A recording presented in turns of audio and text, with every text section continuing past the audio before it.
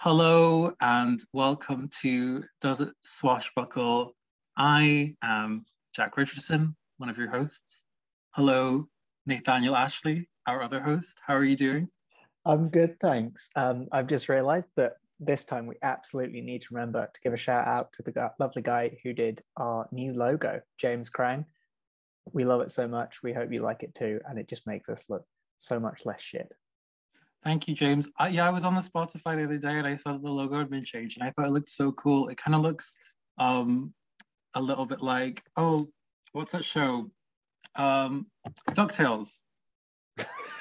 I've never seen DuckTales, but I can see. It kind of looks like the DuckTales. I don't know what it is. Maybe like the opening logo, like only a little bit, but kind of. And it's absolutely the vibe that I think that we're going for. DuckTales. We could do it. We could absolutely do an episode on if there's like a DuckTales movie or something, because that's an adventure show. Duck and Swashbuckle. I love that show. That show's really fun. But yeah, today we're going to be talking about maybe like the first truly iconic adventure movie that we're discussing. Obviously, we discussed some great movies, some less than great movies. Some really like shit movies. We discussed The Extraordinary Adventures of Adele Bonsack, but this movie is like truly just an iconic movie. I'm talking about The Princess Bride, directed by Rob Reiner. It came out in 1987. You will probably have seen this movie already. If you haven't, like me, get on it. Yeah, like, just get on it. It will enrich your life. Yeah. So, Nate, before we go any further, before we recorded this episode, before we watched the movie again, what is your take on The Princess Bride? What's your history with it? I think it was one of those weird ones where I heard of it long before I got around to seeing it. And so it's mentioned, it comes up a lot in American pop culture. And the one that I remember most vividly is it's mentioned a lot in How I Met Your Mother, which was kind of, it's very problematic, but also kind of a formative sitcom for people of my age. And two of the characters just go on about how much they love it. They reference it a lot. There's this adorable scene of them sword fighting and it just kind of, because initially being a boy with narrow-minded tastes, I thought, well, it has the word princess and bride in. Neither of these things scream action adventure to me. And so I stayed away, but I was like, hang on a sec. If they keep on mentioning it, and eventually I kind of just gave in and was like, well, I might as well watch it just to understand what they're on about. And I just loved it. Like, I just came out of it so happy. It's so wonderful in so many ways that we're gonna have to try and touch on. I don't think we can really summarize its true brilliance in just 40 minutes, but yeah, it just made me so happy. And then it's one of those ones where if someone hasn't seen it, I'm very keen to get them to watch it, because it just brings joy. That is the most thing I can say about it. And then as we were coming up to this podcast, it was one of the things that inspired me when we were coming up with ideas for podcasts. And I was like, I love The Princess Bride. I'd love a podcast where we can talk about films like The Princess Bride. And so I read the book, and that is also a delight. It's exactly what you want from a book of a movie that you love. Although the book came first, I should add. It's just the film, but more. Yeah. It's just so good. You were like the boy from the beginning of the movie. Yes. Like, princesses, no. Brides, no. Also, Nate says this is a formative show for people of my age. Like, we're not almost the same age. Well, I'm probably like a year older than you. I don't want to assume. You always seem much more modern than me. Well, actually, this is off topic. Most of my sitcom references are from the 90s, because Frasier is my favorite show of all time. I take it back. You're much less modern than me. I'm very old. But yeah, I think that we've kind of got like an interesting perspective here, because obviously this is a movie that you really liked and really loved before the podcast, and something that really made you want to do the podcast. This is not a movie that before this episode I'd ever seen. I'm embarrassed to admit. Obviously, I knew about it. I knew how great it was. I knew that I would probably really enjoy it because, like, I love Christopher Guest. These movies are just like so great. But I was always, I had that kind of nervousness. I don't know if you get as well, of when you're going to watch a movie that you know is very acclaimed and you really want to enjoy it. I get like this nervousness about, oh, what if I don't like it enough? What if I don't appreciate it in the way that I feel like I'm meant to appreciate it? And so I was always like, I need to watch this at the right time because I really want to enjoy it. And I'm very happy to say that watching it, I really, really enjoyed this movie. I think this is a really, really fun movie. It feels like the kind of movie that I could really dislike, because I sometimes find this movie has like a framing device. It's kind of metafictional. I sometimes find stuff like that a little overdone or not always done particularly well, because it's kind of like a very knowing movie. I can find that a bit annoying sometimes. There's a lot of things about this movie that I feel like if done badly, I could really not vibe with. But this movie is such a joy and it does it so well in so many ways that we need to touch upon. We should probably, before we go further into detail, basically sum up the baseline plot. Yeah. So yeah, we've got this framing device, which is this kid's lying sick in bed, and his granddad comes to read him a story, and he, being a kid of the 80s, is like, books are for wimps. And he's like, I don't want to listen to a book. And then his granddad starts reading him the story, and there's a very sweet sort of subplot where he gradually becomes more and more invested over the course of the film. But then the actual film is that story, and it's about basically these two lovebirds who are torn apart by fate and then have to get back together again, and there's just lots of sword fighting. It's great. It's kind of superficially similar in some ways to another film that we talked about on this podcast, which I shouldn't have brought up because the name is now escaping me. Is it The Fall? Yes, The Fall. Okay. We'll edit all of that bit out. It's kind of superficially similar in some ways to another movie that we talked about on this podcast, The Fall. You know, I'm not going to edit this out, right? he's absolutely not. He's going to drag me on this podcast, which is a movie that I didn't super enjoy, but also has a similar kind of framing device of an adult telling a child a story. And it kind of differs in some ways because that was very much, The Fall is very much exploring like the kind of creative nature of storytelling, in that the story changes a lot based on the input of the child, whereas this is quite, it's literally just like a grandfather reading a book. But I think both of them have this, because they are metafictional, they're able to employ tropes in a way that maybe a standard movie couldn't. They might feel more kind of tired or more cliched, but because you're specifically telling a story within a story, I think it leaves you much more room to use your standard adventure movie tropes, but also do it in a fun and interesting way. And especially in this movie, a really funny way. I think I completely get what you're saying about things that are too self-aware can come off as quite annoying. I think Ryan Reynolds has been trying to mine that particular vein of comedy gold for about 5 years too long at this point. But I think what sets The Princess Bride apart is that it's not isn't that a bit naff. It's just a wholehearted love of the genre of adventure movies, and especially I think a lot of Douglas Fairbanks movies of the sort of 30s. And so it's never cynical about it. It just embraces it with warmth and happiness, which I think helps keep it from feeling too annoying. Yeah, and it's a knowing movie. It occasionally winks at the narrative and winks at the tropes that it's using, but it also takes itself seriously, which I appreciate. Like, it's funny and it's comedic, and yeah, it's riffing on all of these tropes, but it takes itself seriously. The stakes that the characters are facing are serious. Their emotional connections and like their backstories are really serious to them. They're not just played for jokes. I'm just thinking specifically about Inigo Montoya.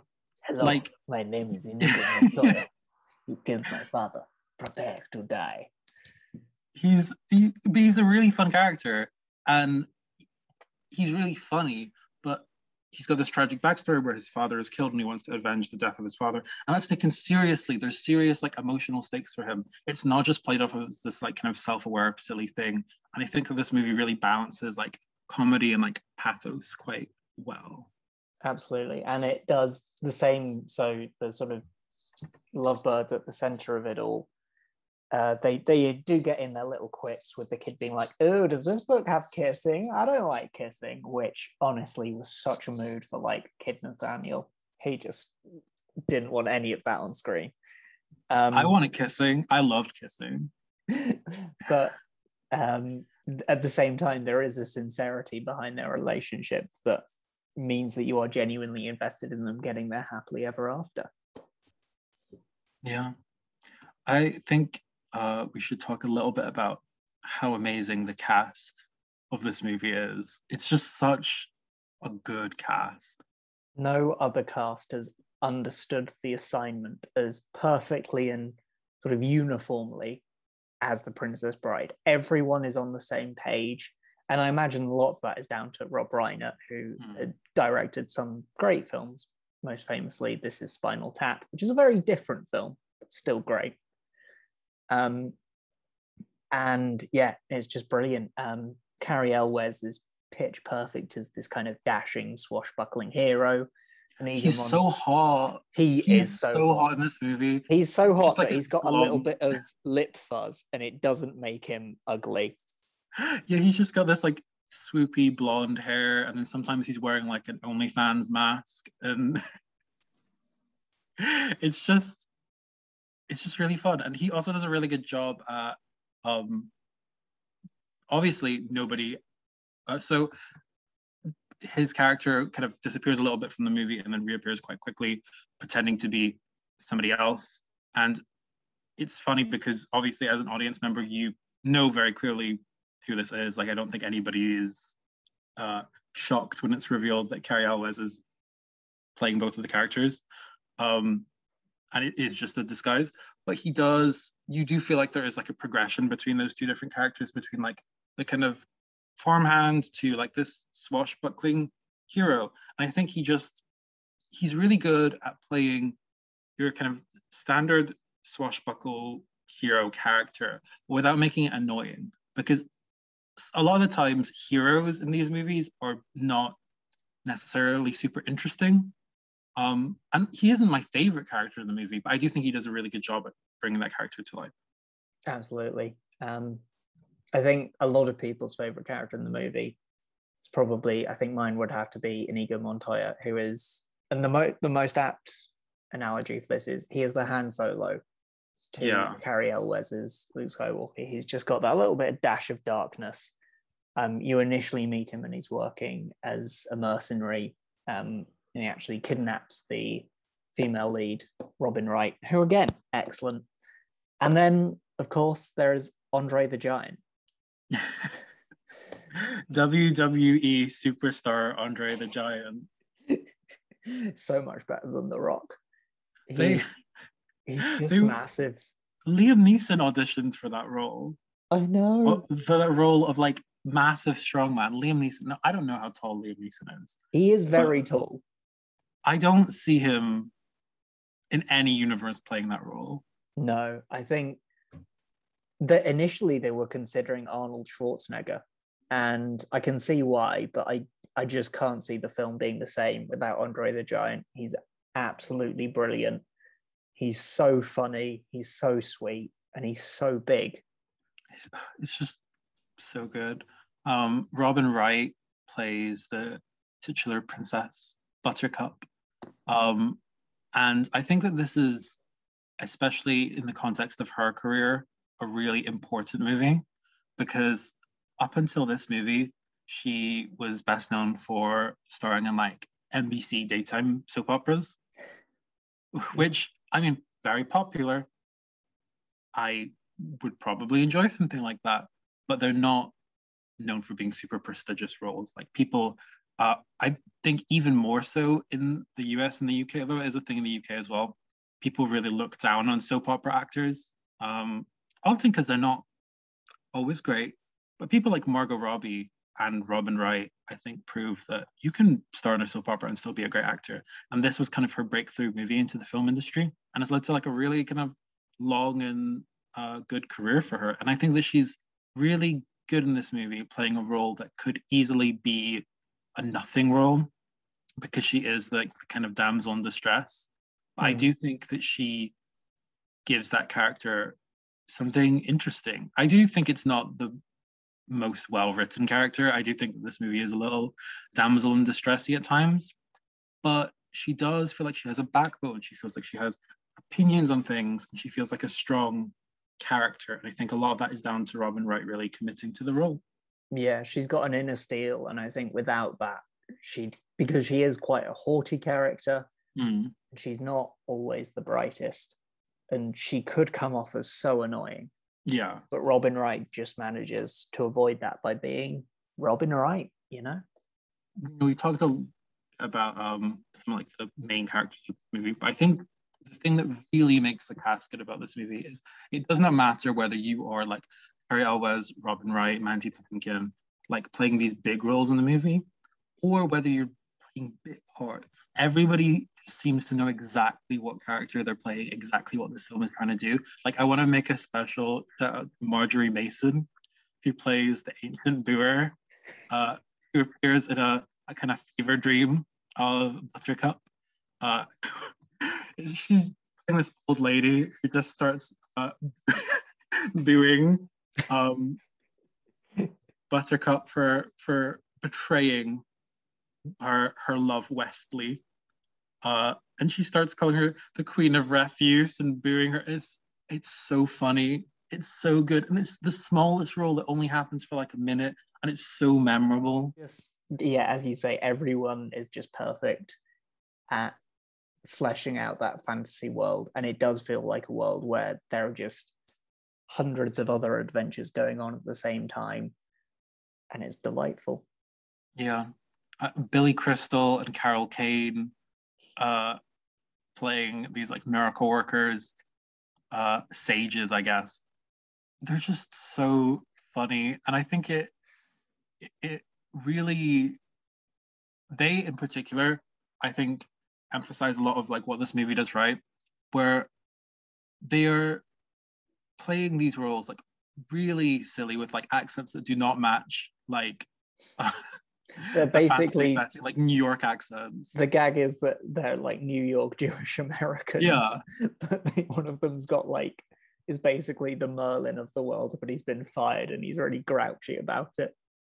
But it works so well because they're really funny, but at the same time, they're not doing it in a way that means that you don't take the story seriously. It's really entertaining, but still you're like, oh, these are like real characters. And I really love that. I just think it's done really well. I think so much of this movie, like if people did not play it in the right way, it just really wouldn't work. I just think that this is a movie where so many of the pieces just come together really, really well. And I think the dialogue goes a long way to helping that. It's, on the one hand, it's very over the top, knowingly. All the place names are ridiculous. There's the Cliffs of Insanity. You have beasts that are called rodents of unusual size. But there's just these little bits of wit dotted throughout. So there's a lovely interchange between Inigo and Wesley as Wesley's climbing up a cliff. And Inigo offers to throw him a rope. And then Wesley's like, no, you'll just cut the rope. Yeah. And he goes, can I give you my word as a Spaniard? And Wesley goes, no good, I've known too many Spaniards. And then when he gets to the top, they're like, you seem like a decent fellow. I hate to kill you, You seem like a decent fellow. I hate to die. And I think that dialogue is a big part of the reason it's become so iconic, because it's so endlessly quotable.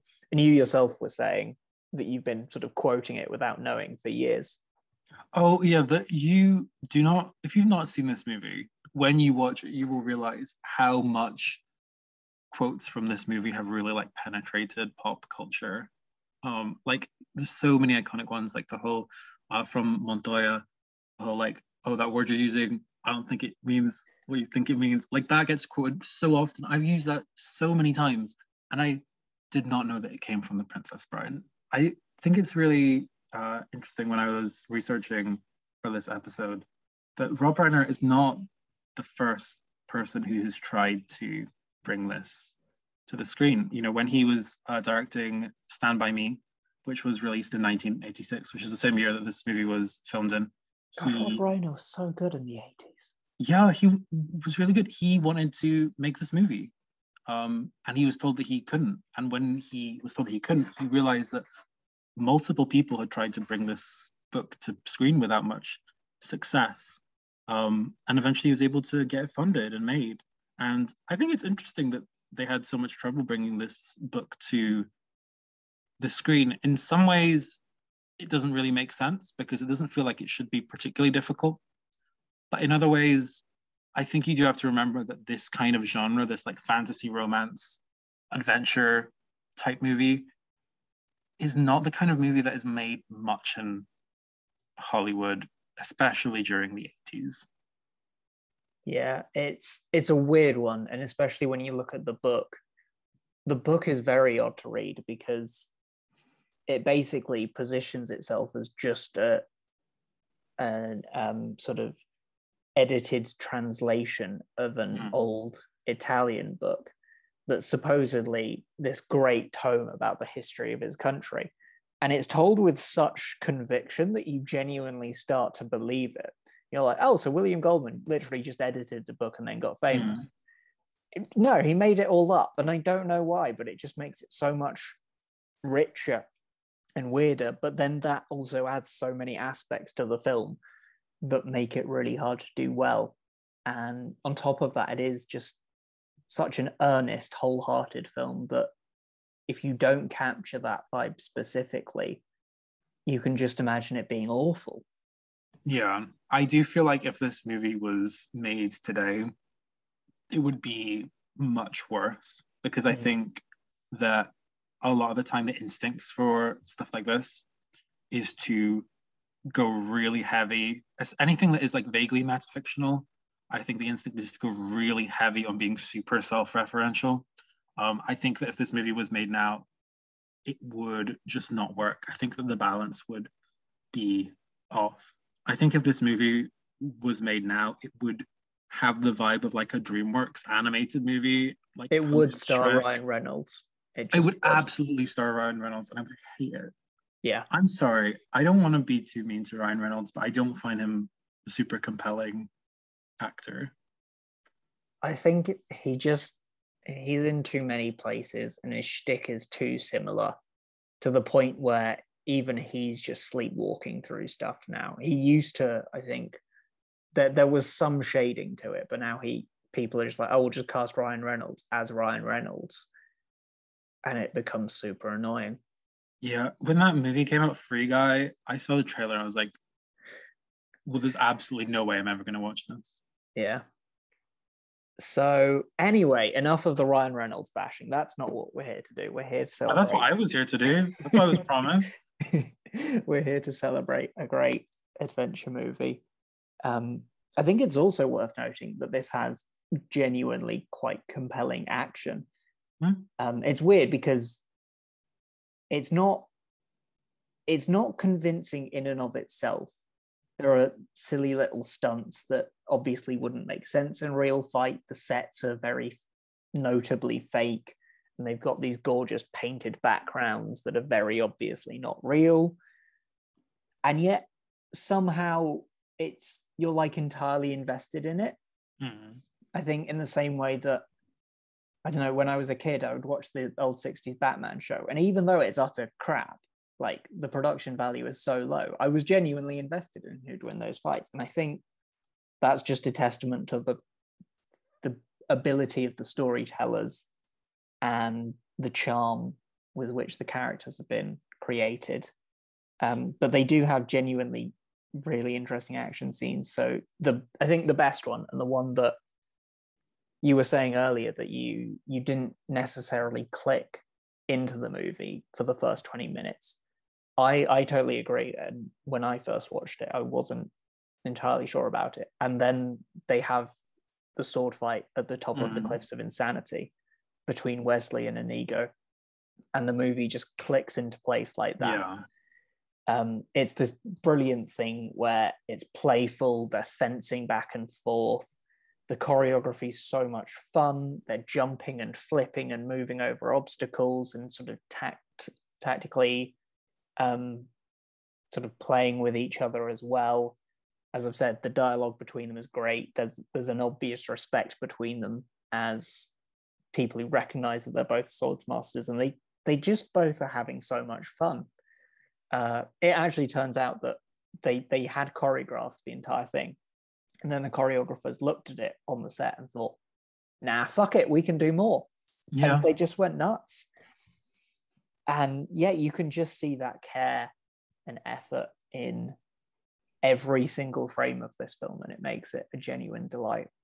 Yeah, I think, weirdly enough, in some ways, this movie reminds me of like a kind of SNES game from like the 90s, where it's not trying, because of various like production reasons, like budget reasons, and also storytelling reasons, it's not trying to give you a super realistic action scene. It's not trying to give you something where you're like, this is indistinguishable from reality.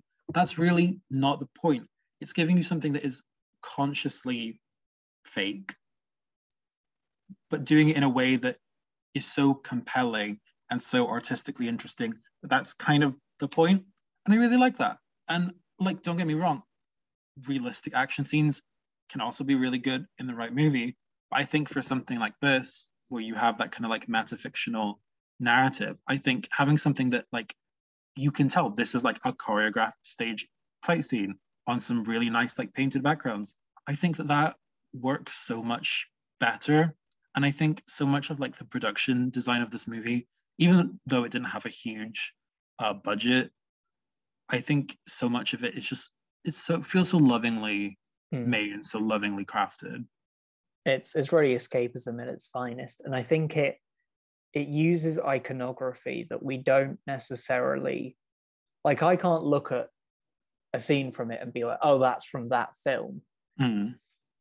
But we've all grown up, or in Western culture, a lot of people have grown up with those kind of swashbuckling films, the sword fighting, the fencing, just that whole idea. And it just taps into that so perfectly, and it's kind of the most adventure-y movie. I mean, when I was watching it, I was trying to think, if Disney remade this movie, which would be the first gay Disney character in this movie? And all of them. I think there's a couple of notable contenders. I'm going to say probably Fezzik, Andre the Giant's character. I would have said Vizzini. That's too obvious, though. That's fair. I don't think Disney's ever been concerned about obviousness. I love all their first gay characters. I think that's very fun. And I mean, it would be Miracle Max. Miracle Max would have this really, I can see like that. Grouchy husband, and it would be adorable. I mean, they did a couple of years ago. There was some rumors that they were thinking of making a remake to this movie. Please God, let it never happen. It received an incredibly negative response on Twitter from fans. And this is one movie that I really couldn't see it happening. I mean, obviously never say never, like the Hollywood remake machine will keep on going regardless of if people want it to or not. But I really feel like this is one movie that I at least really hope doesn't get remade, because I think so much that is good about this movie is lightning in a bottle. And I don't think it's easily replicable. Yeah, I think with so many things, I think one of the major issues that Hollywood has is that they keep on remaking stuff that was great instead of stuff that could have been great. Mm. I think there is a case for remaking films where you see potential in a story, but it wasn't realized for whatever reason. I think quite a lot of the sort of period drama pieces are sort of taking those stories, but then updating them for our current social beliefs, which I think is interesting. But so often they just take something that was already great and still works and then try and remake it. And it's just pointless because it was good the first time. Why bother? Yeah. I think it works off, or it can work more if you are adapting something, for example, a book that's already been adapted. Like I'm thinking of Little Women, where I think that there have been multiple adaptations of that book. And I think that each of them adapt it in a very different way with a very different perspective. And I think that all of those are individually distinct movies that work for their own merits. And I don't think that you would necessarily want one of them to not exist or to have one be the proper version. But I can't really see the same thing happening with The Princess Bride because there's a lot of stuff, as you mentioned, about the book that is difficult to adapt in the first place. I think that this is the best way that they could have really done it. And I don't really see what alternative take you could go for. And the film is just too beloved. Like, yeah, even the author acknowledges that if you've read the book, it's because of the film. It's just absolute. Even if you haven't seen it, for those who have seen it, it's pretty much everyone loves it. I can't think of a single person who's seen Princess Bride and been like, it was fine. Do you know how much more exciting this podcast would be if I'd watched this movie and I was like, I don't really like it? I think it would be the end of the podcast. We would have had a fight. Yeah, like on the pod. It would have been fun. I'm not sure there's a point doing a podcast about adventure movies if you don't like The Princess Bride. It's quite nice though, because you're gonna have to go quite far back in our episodes to find a movie that I didn't resoundingly dislike. Wait, hang on. Like no, Atlantis, we did Atlantis. Yeah. But even that, you were like, meh. Maybe I'm too negative about these things, but I do think going on about what you were saying about this movie being really beloved, I think, and this is a point that's been made a lot by a lot of different people. So often we throw around the phrase a cult film or a film with a cult following really, really easily to any movie that has fans. Any movie that has people who appreciate it becomes like a cult film. I think any movie that isn't like immediately obviously mainstream. Yeah. But then I've heard Star Wars be described as a cult film before, and I think that no, Star Wars is just a cult. That's that's just called a popular movie. Like, if there's any movie that, and I do think the definition of a cult film is difficult. If there is any movie that I think it is like a perfect example of a cult film, it's The Princess Bride, because it's a movie that was, it did okay at the box office, not super great. It had like kind of decent success, but it has garnered such a following and such a legacy since. It's penetrated pop culture so much. There's board games and card games, and there's been so many tributes to this movie. And I think that this is a perfect example of something that has really developed a distinct following around it. And I think it makes sense because it's such a distinctive film. Despite the fact that it's like a lot of films, there's no film quite like it, if that makes sense. It's kind of taking lots of influences, but then just making them wholeheartedly its own. And it's done so well that nothing can really match it, I don't think. Yeah. The cast still seem to really enjoy and appreciate being part of this movie. I would have been really intrigued to see a lot of people auditioned to play Buttercup. This is at least according to the Wikipedia page.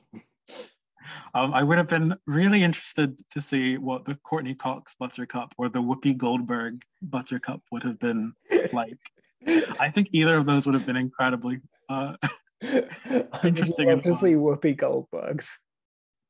I honestly, I think that Robin Wright's probably would maybe have worked better in the context of the movie, but I could see Whoopi Goldberg doing a really fun Buttercup. Because right now I don't know if Buttercup is anybody's like favorite character. Whoopi Goldberg as Buttercup could have, I think, elevated that role somewhat. I'm not saying that it would necessarily have been better than Robin Wright. I think Robin Wright's work fits in really well with like the scope of the movie. But like a Whoopi Goldberg Buttercup, I think could have been really fun. And in some parallel universe out there, it exists. Yeah. If you believe that kind of thing. I don't, but or it's not that I don't, I just don't care. Anyway. Any last thoughts on this movie? Watch it. If you have if you haven't seen it, then you should absolutely watch it. I'm excited for you to watch it because I think it is just going to be 2 hours of you being surprised at how much you enjoy it and how much you care about the characters. And if you've already seen it, then you know it's great. Watch it, treat yourself. I would say the same thing. This is a really breezy movie. It's not a super intimidating, long movie to watch. It's really fun. And actually, I'm really excited to rewatch this movie because I think that this is the kind of movie that probably excels even more when you know what's coming and you know the beats that it's about to hit. I'd love to watch it with just like a bunch of friends, few drinks, and everyone just sort of shouting out all the quotes. Finally, I guess we do have to ask, given it is the name of our podcast, does it swashbuckle? Jack, does it swashbuckle? This movie absolutely swashbuckles. I mean, this feels like a very Nate movie. And I definitely feel like Nate has a very swashbuckle taste. And yeah, I think that this movie swashed all my buckles. Exactly. 5 buckles swashed. Just, it is, yeah, it's one of those movies you think of when you think of swashbuckling. It's that good. It is. It's really good. Just go out and watch it. Thank you all so much for listening to this podcast. Thank you, Nate. Thank you, Jack, for doing such a wonderful job presenting, as always. Yeah, and thanks so much. See you guys soon. Bye. Bye.